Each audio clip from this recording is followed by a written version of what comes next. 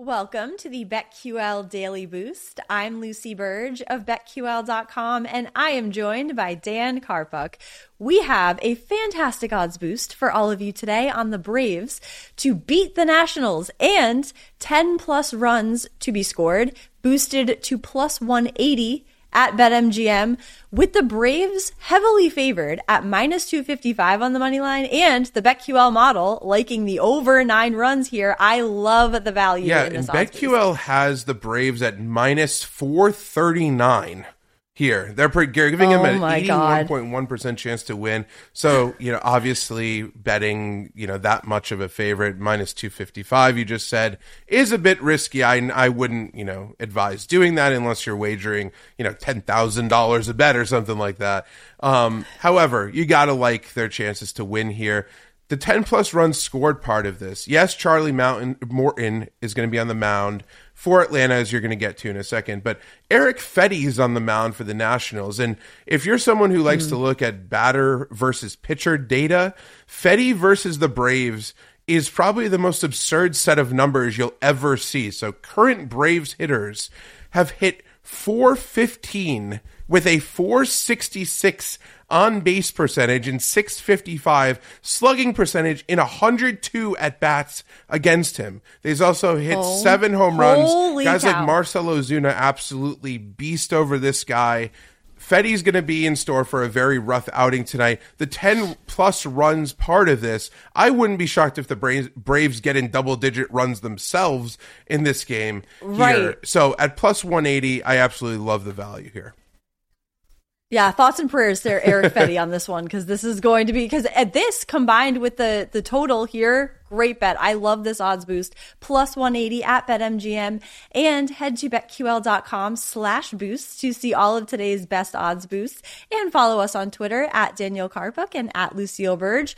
Our favorite bets for today, mine goes along with this one, player prop on Charlie Morton to have over 6.5 strikeouts. This is at plus 110 at DraftKings against the Nationals. He has only hit this over in 5 of his 16 starts this season, but he hit this over by a ton in his last start with 10 strikeouts. He has 101 strikeouts in those starts this season, 60 in his last 7 starts.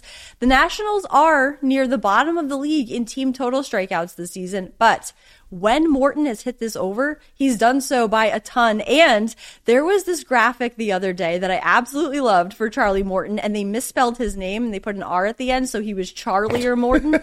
Then he went out and had 10 strikeouts in this start, and he was the Charliest Morton. And I think tonight he will be an even Charlier Morton and be the Charliest of the Charliest Mortons and go over 6.5 strikeouts in this one. Charlie I love it. I'm going to go Phillies, Cardinals under 7.5 runs.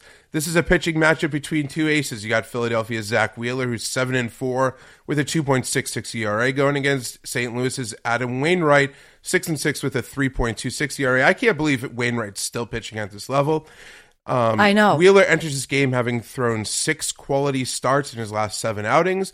Last time out, 7 innings, 4 hits, 0 earned run gem against this Cardinals lineup. And I always trust Adam Wainwright at home. He's pitched a dominant 2.25 ERA in 44 innings there in 7 starts this year. Both of these teams' offenses can put up crooked numbers, yes, but I certainly give the edge to the pitchers in this particular matchup. I typically don't love betting unders, especially this season when, everyone's hitting home runs here and there. I mean, they're either hitting home runs or striking out, but, I think that this is my favorite over-under bet on today's slate for sure. So give me under 7.5 runs in Phillies Cardinals today. That is a great one. I also like the Angels run line plus 1.5 at the Orioles.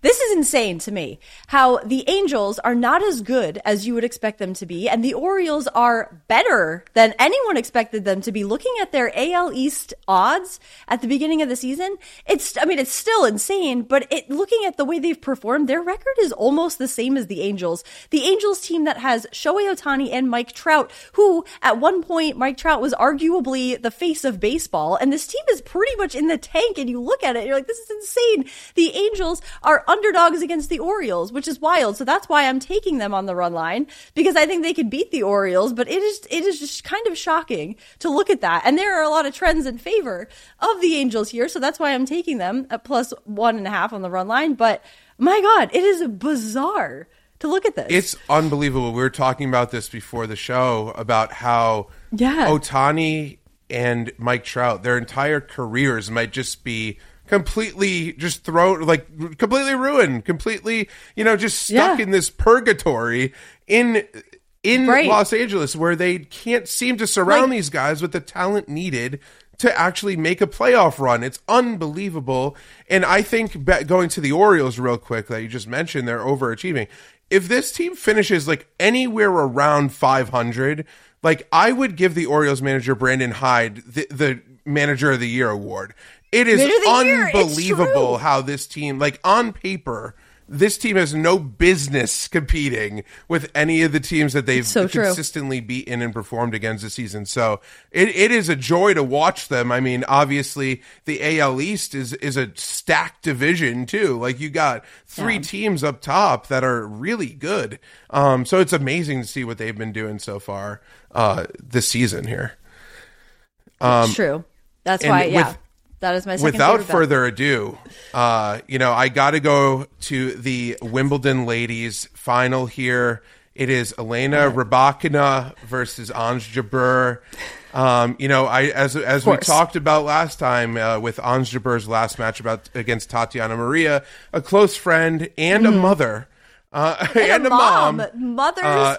Dueling mothers. It was an unbelievable match. Jabeur brought her out to center court. The crowd gave her really nice applause. Jabeur is one of these women that's really hard to root against. She did go to 3 sets in that match.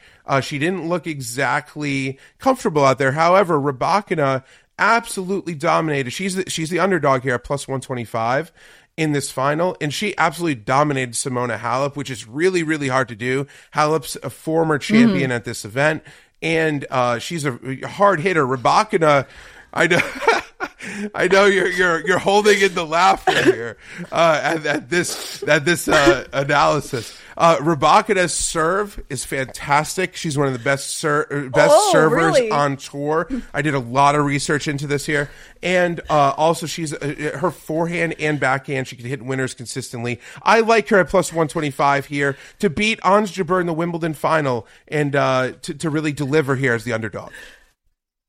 Let's go. Let's hear it for the moms. And as they say, it's all on the wrist in golf and in tennis. So I hope her serve is just dynamite in this one. Be sure to subscribe to the BetQL Daily Boost wherever you get your podcasts.